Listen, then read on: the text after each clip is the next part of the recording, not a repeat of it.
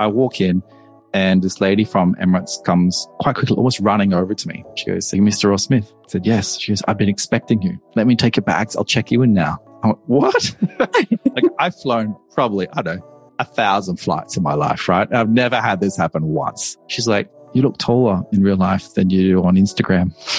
I'm like, "What?"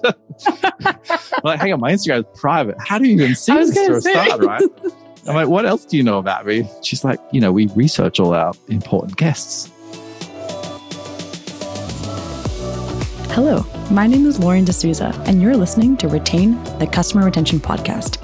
More and more companies are wanting to focus on retaining customers, but what exactly are the powers of customer retention? And how are companies using it to keep their customers coming back for more? That's what we're here to find out. Welcome back, everybody. Our guest for today is loyalty expert Mark Ross Smith. Mark is a CEO and co-founder of StatusMatch.com, a platform that allows travelers to obtain elite status with airlines and hotels by matching their existing status with other loyalty programs. Mark is a seasoned executive with over 20 years of experience in the travel industry and is now considered an airline loyalty thought leader. Mark is also a regular speaker at industry conferences and events, sharing his insights on the future of loyalty programs. Mark, it's really great to have you on the podcast. Lauren, it's fabulous to be here. I am thrilled for the conversation we're about to have. We were just talking about how I love to travel. So I'm curious to know how you even got started in this whole space. So why don't we start there? Tell me a little bit more about your background and what got you into the airline industry to start. I think you're a travel geek. I'm a travel geek. So I think this is going to be interesting. And anyone who's into travel is going to like this, I think. Like most travel nerds, I've been into airlines and flying as long as I can remember. When I was about 5 or 6 years old, my parents bought me this book. It was like a coffee table book. So a big, thick book, big image, high-res photos. And it was called Great Airliners of the World. And in the centerfold of this book, it was a thick book. In the centerfold was this double-page spread of this Air New Zealand DC-10 aircraft. And at the bottom, there was a caption that said, "This plane tragically crashed into a mountain in Antarctica in 1979. Still remember that all these years later. And my parents had booked us a family trip to Disneyland later that year. And they'd booked it on flying Air New Zealand. And so, for the weeks and months leading up to that trip, I was like crying and screaming, like, "We're not flying. We're going to crash and burn. Like, Air New Zealand's not safe. It's not a good airline." So, at 7 years old, I'm suddenly an expert on aviation and which brands, you fly and you don't fly. Obviously, that wasn't the case. It was a very memorable trip. I have fond memories of it. We flew Air New Zealand. So what really hooked me at that point was on those Air New Zealand flights, there was two things that really stood out. One, as a child flying, right? One was the hard-boiled little candies they would give out before takeoff and on descent. You suck on it so your ears don't.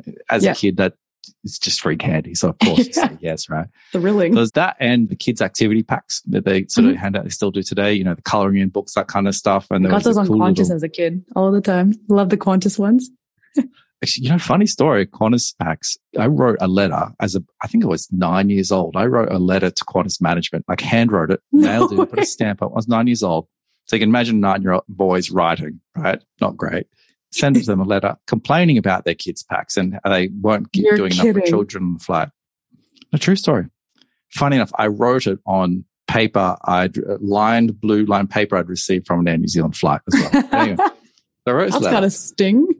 I just complaining, not enough for kids. And I got a letter back, right? This is in the early 90s. So there's no email yet, right? And they'd say, sorry, we're going to do, I'm paraphrasing, I don't remember the exact, but, sorry, we're going to do more for children, all this nice stuff. And then for the next 5 or 6 years after that, every time Qantas would release a new children's pack, they would mail me one in the mail. Are you serious? So this is the early 90s. They introduced a thing called the Max Pack. I'm showing my age here. It'd be like a backpack, and inside there'd be all sorts of cool little stickers and books and stuff. I never got And so, that. For many years, I'd just start receiving these things in the mail every time there was a new thing. And, obviously that's pretty cool in itself, like a 10-year-old receiving stuff from a major corporation in the mail every That's actually quarter. So cool. And what that did is it just reinforced in my mind, like, this is like the industry for me. This is what I want to do. If they can look after a 9-year-old that writes a letter, right, in the 90s, I just became really fascinated with it. And obviously the stars were a bit aligned there, and hence in the industry. That is really cool. And I'm pretty upset because when I was a kid flying on Qantas, it was the early 2000s and I didn't get any backpacks. So I'm going to write them a letter right now. Just have really terrible handwriting. Just say you're a 9-year-old. I could do it. I could definitely do it. Try with your left hand. Oh, that's awesome. And so that explains the context behind the airline industry. But what got you intrigued by the whole area of loyalty and kind of what got you started in that area? Yeah. So my first real job when I was 18 was managing customer retention for an e-commerce business. So this is in the .com days, basically. Mm-hmm. And, this is back when if you knew how to do HTML, you paid a lot of money to work. Not these days. A lot of money to work. Come in, I knew HTML. I had taught myself. And, they're like, oh, well, you can run customer retention. You can do that. It was only like 2 people doing it in the company, mind you. Not a big organization.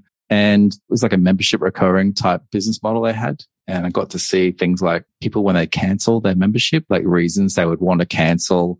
And you start seeing this all day. And, I was already inquisitive and entrepreneurial already. So you start thinking like, well, if you don't want to pay this, what would you pay for? Right? Or how could I get you to stay? Like, what would it take? And people that write in say, urgently, you must cancel me right now because I've got a car payment coming up and I have to cancel this now to make sure that it's things like that. Right. And we started figuring out that there's actually a bunch of stuff that people would pay for within a customer retention model. Right. So people would pay for things like priority support, right? To get their ticket or their email read faster than someone else, right?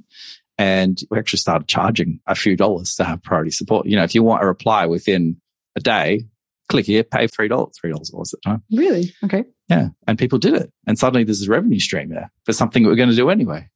Right. That's crazy. Working that job was really good because I just sort of drilled into head the whole customer retention stuff. Like, there's no university back then. There's no way you learn this stuff. It's just sheer experience. Right. And being the first real job I had, it was pretty eye opening. And, if you can sort of combine the customer retention with just total obsession with airline stuff, there's a Venn diagram there somewhere and you can guess where I ended up. Yeah. That's awesome. And along the way, you had so many cool experiences, including working with Malaysia Airlines as well, which I saw, which is really cool. But I want to dive into statusmatch.com. So obviously you had all these wonderful experiences from that first job in customer retention all the way to where you're at right now. And so what inspired you to build statusmatch.com? How did it all start? So it started in 2014. So I'm Australian and I decided I need to move overseas at that point. And so I relocated to Hong Kong. It was either Singapore, Hong Kong. Which one am I going to move to? I thought, I like Hong Kong. Let's go there. And at the time, I was one of Qantas's top frequent flyers in Australia. So I had like their super VIP, 100 flights a year kind of customer. I was spending a lot of money. I just sold my business as well. So I had a bit of time. Nice. And so I asked Cathay Pacific for what's called a status match. So loosely, the idea is whatever status you have with one brand. So let's say it's like a gold level. The idea is an airline or hotel will match your status. So they'll give you the equivalent with them straight off the bat without having to qualify, like without having to do the flights or the hotel nights or whatever. And the idea is you've got gold over here. We'll give you gold with us. Now shift some business to us, right? Because you're used to the perks, you're used to the benefits. You don't want to start from the bottom because you've, quote, proven yourself to the industry. It doesn't really cost airlines to do this, right? So I asked them for a status match and they said no. And I thought, what the heck are these guys thinking? I spent all this money, probably nearly $100,000 a year on flying. That was quite a lot. Yeah. And like, why don't you want me as a customer? I don't get it. And that's what kind of kickstarted the whole journey into Status Match, where I started attending industry events just to learn about, I had no job at that point. Wow, the company, I'm like, what am I going to do next? New city, new job.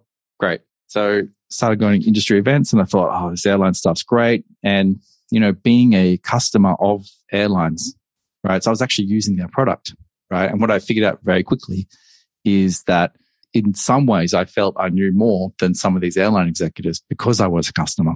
And you could see that at some of these events, the way they would talk and the conversations you would have with them were very easy because you're a customer. You know exactly what you're talking about. Yeah, exactly. If you work at an airline, you don't spend $100,000 a year on flights.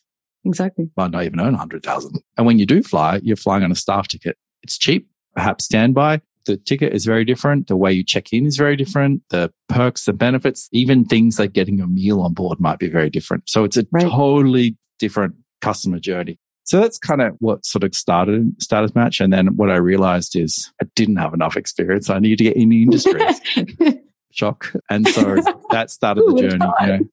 how do I work for an airline? How do I get experience on an airline? I didn't want to start at the bottom. So I started a blog, started just putting stuff out there. And this is sort of learning from my previous days about customer retention and stuff. And from a customer perspective, how I thought airlines could make more money from loyalty based on my experience with actually flying and start putting that out there. Suddenly start getting invites to events as a media person now, aka blogger. And then, sort of snowballed a bit and then eventually got a phone call from Malaysia Airlines one day. Hey, do you want to run our loyalty program? Okay, cool. Did that, had a lot of fun there. And then that sort of checked a few boxes and totally a big educational piece as well. Learned a lot there. Yeah. And so, that sort of completed the two hemispheres that I needed. I needed the experience of working there. I needed that. And those two came together and then sort of COVID hit. And then I thought, how do we help save the airline industry? What could I possibly do in my little piece of the world? And that's when Status Match was born, just solving a problem that's been there for both airlines and travelers for many, many years. That is so cool. And so in your time of getting this experience and learning this whole educational piece to this, what have you found are the main reasons that loyalty programs are so valuable for the airline industry? Because obviously all these airlines have these points and things like that, and it's obviously common knowledge. But what's the real reason as to why these loyalty programs are so valuable for this industry? So it's all about the type of revenue that the airline loyalty programs generate, right? So especially in North America, everyone's seen the credit cards. Airlines are always for get this credit card, earn this many miles, this kind of stuff, right? Yeah. So fun fact, a lot of airlines make billions of dollars from these credit cards. They're very valuable to the point where there's a bunch of airlines out there where the loyalty program is more valuable than the entire darn airline group itself. Seriously? Right? Yeah, seriously. And what's driving the economics here is they're effectively selling points and miles to banks, right? So you use your credit card, you swipe, it's $100 transaction, you earn 100 points, right? Yep. It's the bank buying 100 points off the airline loyalty program, putting it into your account, right? And the margin on those points can be quite high, right? So it can be anywhere between 30 to 70%, right? It's high margin revenue versus when you buy a ticket with an airline. Let's say, for example, you're flying to London, right? And it's $500 in economy, right? Yep. Think about what kind of margin they've got on that ticket. It's not much, 5% maybe at best, right? Yeah. All the operational nonsense and risks that come along with that. Whereas when you're selling points to banks, there's no runways, there's no aircraft, there's no pilots, there's no fuel, there's no unions. You're selling something that doesn't exist. Technically, it's just a database entry that someone may never use. And when they do use it in 2 or 3 years' time, right, you're redeeming it for a seat that probably is going to be unsold anyway. So loyalty programs in airline and hotel are quite valuable because of the type of revenue they generate. It's high margin revenue versus airline revenue. It's typically not so high margin. Right. And I guess the main point that you're making here is those operating costs aren't a part of that entire margin that they're looking at. So they're just selling inventory of nothing, essentially.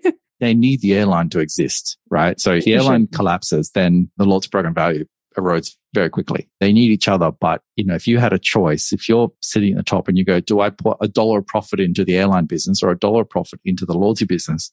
You would put the profit into the loyalty business because the way the market will value that $1 is somewhere between 30 to 40 times profit earnings ratio. So that $1 is going to be worth about 30 to 40 times in the market. Whereas a $1 profit in the airline, at best, if you're an amazing airline like Singapore Airlines or an Emirates or someone like that, at best, you're going to get like a 10 times profit earnings. So it's worth $10 an airline and $30 to $40 in a loyalty business. And so what we've seen is airlines, especially in North America, have leveraged the valuation of these loyalty programs to secure loans, to buy new aircraft. They're using it to secure funding, basically. So they're not necessarily selling the equity. They're mortgaging it effectively to get something else to prop up the airlines, new seats, new planes, new stuff, because the loyalty program and the airline, they need each other at the end of the day. Yeah, they're just making the money more efficient, basically, through these loyalty programs.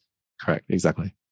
Interesting. Out of curiosity, what's your favorite airline? My favorite airline to fly as a passenger today is Qatar Airways. I would say it's probably the best economy class in the world today. Economy class is economy class, right? But it's probably the best business class as well, their Q suites. But, it's changed over the years. I think when you fly one particular airline over and over and over and over, you get used to it. And like, oh, that's my favorite airline because I always fly whoever, Hawaiian Airlines, whatever it is, right? But then you try something new and you see differences. You go, oh, is the grass really greener on the other side? Not always, but sometimes. So Qatar's probably my favorite right now. However, I sort of travel between Singapore and Malaysia quite a lot.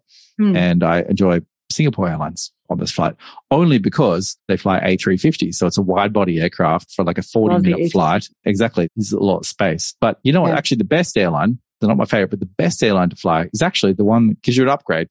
Doesn't matter who that is.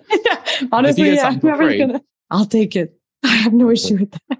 Exactly. Awesome. So first things first, loyalty, there's so much that goes under that. And there's so many different aspects to it. And we kind of just branded it as this one big term as loyalty. But if we're looking at loyalty programs specifically, what do you think is a common misconception about loyalty programs? Yeah, I think one is that it's a customer service function. Or the second, maybe another one is that points are free. It doesn't cost anything. You're giving stuff away for these points. It's so fluffy. It's the coloring in department. It's not. Loyalty is serious. I mean, look at airlines. Loyalty is worth more than the whole airline itself. So what's the real business? Are you an airline or you're a marketing company? You're a marketing company. You're a loyalty company, right? So true. So, points are not free. They do cost. There is real economics behind it. I hate when that happens. Yeah. Killjoy here. I'll talk about finance. I think loyalty, especially in travel context, should always be set up to drive specific outcomes, right? So in airline, there's a few things. There's one, to sell more tickets. Right? It's to buy more when you buy a flight. So instead of buying that just dirt cheapest economy class flight, the idea is, well, I might try premium economy because I'm going to earn more points, or I'll buy the extra whatever because I get lounge access. So it's okay to pay 200 more to fly this airline versus this airline. Yeah. Things like that. And that's when they can start tracking it and they know that, well, the loyalty program's working because you're displaying behavior. You're not buying the cheapest possible option out there. You're buying something more expensive than you otherwise need to. They're selling more stuff. They're shifting behavior. And so outside airline it's all about shifting behavior, create that stickiness to the brand. It doesn't mean you're going to be super loyal, just like you only ever engage with one airline. It just means that you've got a choice, right? You've got 2 cards in your wallet. You have to make a flight to London next week. And it's like, I could fly 30 different airlines, but I've got a gold card with this one. So I'll just look at them first. Yeah. No, it's literally true, which is why I chose Air Canada over British Airways. So exactly that. But I think it also applies outside the airline industry as well, though, because you're effectively saying loyalty in itself is almost like a product under a business versus just a slap onto the customer service. Like it's not something to just patch on to customer service and sell as a side thought. It's actually something as part of the function of the business. And so it can be more successful that way if you tie it to actual business outcomes or what you're trying to accomplish in order to upsell or change that behavior or whatever you might be trying to do. So I guess on that note, do you think that loyalty programs play a role in both attracting and retaining customers or more shifted towards one or the other? I mean, a great loyalty program does both, right? So a really good program won't work for every customer. And I don't think it should. I want to say 20 or 30% of customers, it probably should work really well for, where they get value out of it and it does shift behavior. It does get them to buy more, to spend more, to come back the second time, to repeat purchase, whatever the metric is that you're tracking. Why is that only 20 to 30%, do you think? If it was 100% of people got value from the loyalty program, you're kind of cannibalizing your own business at that point, right? You're giving, for example, points away to everyone, no matter what. They're going to come shop with you anyway, but you're giving points away to everyone. Right? Ideally, in a perfect world, you're only giving points and benefits to people who may not have been going to come shop with you. You know what I mean? Because then you can show that you're driving incremental spend or incremental business or share of wallet or some other metric. Right. So there's a bunch of people that are just going to come to your brand no matter what, because it's next door to their house. It's the most convenient. One of their friends works there or they own some shares in the whatever it is. There's some other reason that they're doing it. For some other people, it's about price. They're coming to buy the product because it's just the cheapest and that's how they roll. Status benefits like ego recognition, that kind of stuff. Ultra powerful. Look at the top end of the world, right? People with money, right? Here's a good example. Go try buy a new Ferrari today. Walk into a dealership, try and buy like the most expensive thing they've got, right? I could try. I don't know if I'd be successful. They won't sell you. You go with like 10 million cash and say, I want this. They say, no. They say, you need to be a member first. You need to buy a car first. And once you bought that, you're a customer. And then we'll let you maybe get the option to buy this other car. Really? Right? Yeah. There's quite a lot of brands that they work just like this. And so what it means is you've got like status is basically driving stuff. Money's just commodity at this point, right? It's not about that, right? And so the amount of room to sort of move the needle on these people's spend, right? It's just so astronomical at the top end. Yeah. Right. So in airline loyalty, people with like a silver gold type status, platinum and airline, they're normally the top 5% of customers, but they're responsible for anywhere between 20 and 30% of total revenue for the entire airline. Right. So as a group, they're the single most valuable customers. Right. So hence, most loyalty programs seem to be geared towards the big corporates, the frequent flyers, the people in business and first class, because that's just where the money is. Yeah. Right. And if they lose one of these customers, they're losing potentially $50,000, $100,000 a year out of someone. Whereas you or me or Uncle John down the street once a year to visit grandma on a $200 flight. I mean, do they really care? You're telling me they don't want to put me in first class from me paying the lowest economy fare? That's crazy. Yeah, no, so that's a good point, because I think naturally it's about the distribution of the spend of a customer, whether it's airline or not, but the natural fall of how customers spend, and 20% of your customers give you 80% of your revenue in a general sense. So with that in mind, what do you think are some of the most important factors to consider when designing loyalty programs? Get the economics right from day one. I know it's boring. No one really wants to do it, but you've got to get finance people involved and sort of set the ground rules, get the model right. Because, if you screw it up, it just gets worse over time. The problem sort of gets bigger and bigger as it scales. And so you just need to really nail it down from day one. Plus, it's also bad customer experience. You launch something and then 6 months later you go, well, we need to give you less points, or we're taking away this benefit. Oh gosh, how terrible is it? Instead of buy 5 coffees, get one free, you go, well, now it's buy 10, get one free. It's like, well, hang on a sec. You just feel change that up on me. Cheated, So just getting it right from day one, I think, is ultra critical. I've heard of one of the VPs at Air Canada talking about this, how when they redesigned the airplane program, I want to say 3 years ago, I'm pretty sure he said publicly that they involved like 10 or 15 different consulting firms and had them all doing pretty much the same work. Because if they all came to the same conclusion about how the economics and stuff would work, then they're on the right path.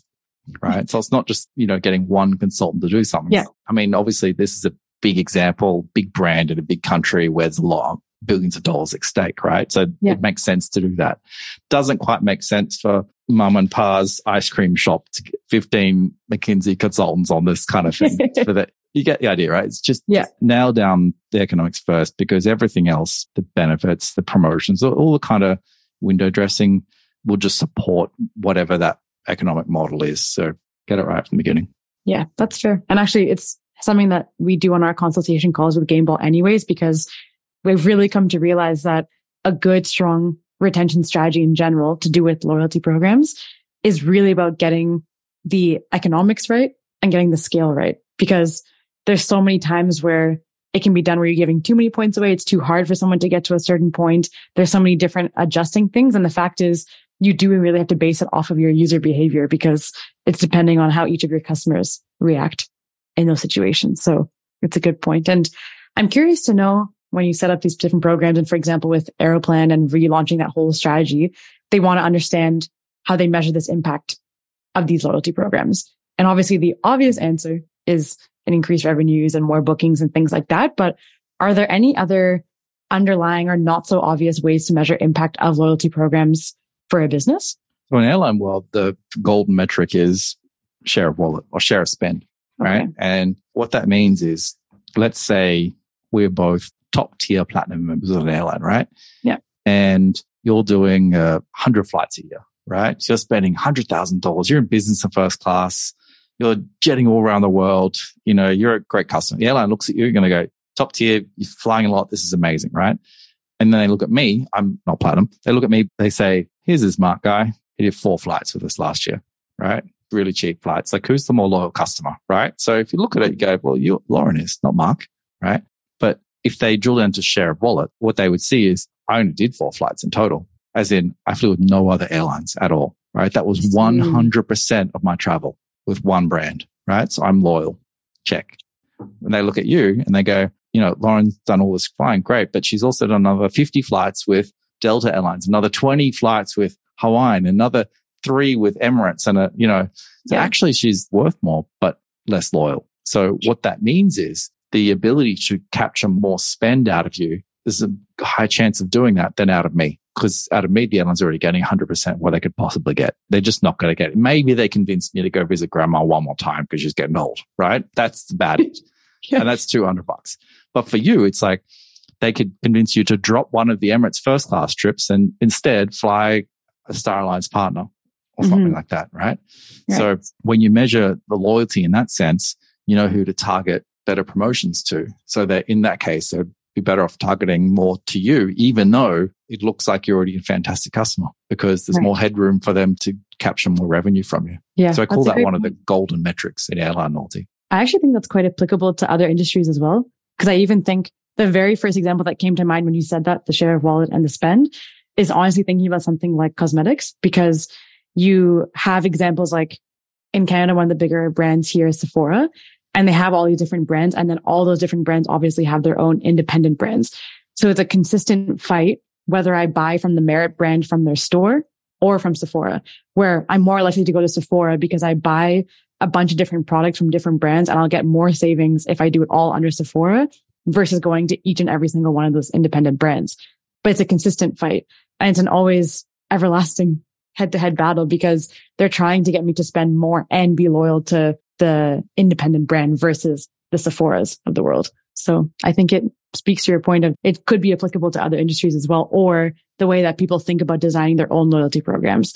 Because even just when people listen to this podcast, for example, they're thinking of ideas or things like that they can apply to their own loyalty programs so that they come up with something that's unique and interesting. And I find the best ideas come from alternative or parallel examples that aren't exactly related to their business, because it can be a really nice example from something completely different. I agree. And another question from that would be, do you want people loyal to your brand or people loyal to a channel that they buy a product through, right? So good example is hotels, right? So hotels want you to quote book direct, go to the hotelwebsite.com. Right. They don't want you to go to Expedia or anything like that. They want to go direct because they got to pay more commissions when you go to OTA, right? But like, why is that your problem? You're probably paying about the same rate anyway. It's not their problem. Yeah. They're paying commissions in the back. You just happen to like using Expedia better than a hotel's own website, for example, you know, or maybe you prefer to buy your cosmetics in duty-free catalogs and stuff, you know, because you're earning airline miles at that point, whereas you're not earning when you walk into the Sephora store, presumably, right? So maybe it's purely about that, right? And so, you know, you're still loyal to the brand. It's just you're not loyal to walking into their store, which is different. So like, which would the brand prefer? Would they rather you take one or the other? So I mean, I think I know what I would choose if I was a brand, but nailing that is pretty critical too. Yeah, I guess it's important too. And I guess that also ties back to the point that you made that it's not just a part of your customer service. It's actually a whole strategy on the side of your business or as part of your business, because it's important to get all those factors right. Because I guess you could really do something interesting with thinking about it in that way as well. Yep. Well, I think that's a lovely place to end the conversation that we've had today. And thank you so much for sharing all those insights. We have one last little section, which is my absolute favorite part of the entire show, which is called the lightning round. So first lightning round question is, what is the most interesting place you've ever traveled to and why? I really like Malaysia because there's so many storms here. And I'm totally obsessed with storms and lightning and stuff like that. Yeah, every day this one. I go outside, look at the balcony, just watch it. I love that stuff. So purely from that alone, Malaysia is fantastic. However, I think my favorite place is probably Hong Kong. You know, I lived there for many years. It's high vibes. It's fast paced, strong work ethic, strong party ethic. They sort of get everything right. It's a great place to grow up in. So very cool. Okay. Second question. If you were in control of the marketing effort for one city, which city would you love to try and sell to people? And how would you market it? There's a bit of a spokesman from Malaysia here today. So Penang in Malaysia. So Tourism Malaysia, if you're listening, we can talk about commission later. I choose Penang because it's been voted best street food in Asia for many years running. Yes. And, obviously I run Status Match as well. And, I'd strike deals, all international airlines that fly there and with the tourism board there as well, which is me for a day, obviously. Mm-hmm. And I'd get the tourism board to fund a Status Match campaign to attract new high value customers to the city. And I think the tagline would be something like, visit Penang. It's like Singapore, but 60% cheaper and with better food. You have me sold. Incredible. All right. Last but not least on the lightning round, what's the best experience on an airline that you've ever had? Oh, hands down. End of last year was Emirates. I walked into the Kuala Lumpur International Airport, just into the terminal. It's like midnight. There's no one in the terminal, right? So I had like a 2 a.m. departure. I walk in and this lady from Emirates comes quite quickly, almost running over to me. She goes, "Hey, Mr. Ross Smith." I said, "Yes." She goes, "I've been expecting you. Let me take your bags. I'll check you in now." I went, "What?" Like I've flown probably, I don't know, 1,000 flights in my life, right? I've never had this happen once, right? That's crazy. Yeah, she's like, she took a bag. She's like, "I'll walk you through immigration. I'll take you to the lounge." And she got chatty. She's like, "You look taller in real life than you do on Instagram." I'm like, "What?" I'm like, "Hang on, my Instagram is private. How do you even see this for a start, right?" I'm like, "What else do you know about me?" She's like, "We research all our important guests." And I'm like, I'm not an important guest. I hadn't flown Emirates in many years, right? I'm a gold member, which is mid-tier. There's a lot more important people in the world than me, I can tell you. And then on that next flight, the cabin crew, it was, 2 a.m. departure. I just wanted to sleep. So, recline, blanket. And the crew were just insisting to try and feed me the whole flight. And towards the end, I'm like, "Okay, just bring me something light." And they said, "How about some fruit?" "Okay, I'll take some fruit." They come along with this fruit platter, which was oversized. And in like chocolate, they'd written on the plate, they'd like, "Welcome back. It's great to have you with us again." I'm like, "What?" I'm like, again, never had that in my life. Took a photo, obviously, put it online, got a gazillion likes. And here I am telling that story. Right. So very memorable experience. A lot of great things to say. I'm not anyone special to the airline at all. I'm just a normal person in that sense, but they definitely went well above and beyond. They had a great experience. And here I am, I'm the unpaid brand ambassador for the airline now. For real? Again, That's Emirates, if you're listening to this as well, we'll talk about it. That's 2 deals we're going to get from this podcast. All the airlines are listening like, is he going to mention us? Is he going to mention us? Emirates is like, score. Malaysia is like, yes. So you can contact my agent. That's awesome. Really interesting. Okay, maybe I'll become a gold member on Emirates. Last but not least, I always like to end on a piece of advice. So is there a piece of marketing or life advice that someone shared with you once that has always stayed with you? Be a customer of your own product has really resonated with me over and over. I read an article, maybe it was 2010 or so, about Facebook having a terrible Android app. And there's a quote from Mark Zuckerberg, and they're saying he'd forced all the developers working on that to get rid of their iPhones. All their developers had to use Android phones, like in their personal lives. The concept was, and this was 12 years ago, everyone's addicted to Facebook and they're opening the app on the phone. And if the developer who can actually make changes to it is the customer of their own product, so if they're using the product, they're trying to upload photos and comment and stuff. If they see bugs, or they see things they don't like, how could I make this easier? Because they're thinking technically, right? They're thinking, of course, upload a photo. They're thinking that talks to this API, that goes to this server and does it. That's how they're thinking. That's how they're wired, right? They go, "Gee, this is a bit slow. How can I make it faster?" They go to sleep, they wake up and they go, "Oh, I know the answer now," right? Yeah. And they fix it. So by forcing the developers to use Android phones, it actually made the Android app far superior. Even today, it's a lot better than the iPhone app just because of that. And I think it just comes down to being a customer of your own product, because when you're immersed in it, when you're forced to use it every day, hopefully by choice, not forced, but using it every day, then you start to think of ways to make it better, make it faster, make it, and in that example, it made using the app and connecting, talking and sharing people better for billions of people around the world. Mm-hmm. I mean, honestly, even just the thinking behind it is so true, because when you're building something for someone else, that's one perspective. But if you're building something that you're using yourself, it's a whole different perspective. So it's getting these different thinking caps on. And I think it's a nice reminder, because that's also how you even got started with your whole business too, isn't it? Because you were a customer of these loyalty programs and all these airlines. So I think that's a nice reminder for any business owner out there, just thinking about how to be the customer of their own product. And I love that. Exactly. And you're totally right. When you use your own product and you're coming from a different angle, when you're creating things, when you're designing things, your heart, it's in the product. And what that means is when you talk about the product, you tell other people, you're telling it from a different perspective. It's not just the corporate blah, blah, blah, blah, blah. You're saying, this is the why. People, they resonate with that. They understand, you're doing this because you're solving your problem, which actually solves mine as well. So everyone wins. No, it's so true. Well, thank you for sharing that piece of advice. And the entire conversation was one that I'm sure many of our listeners will be excited to hear about. So thank you so much for joining us today on the show. Thanks for having me, Lauren. Really appreciate it.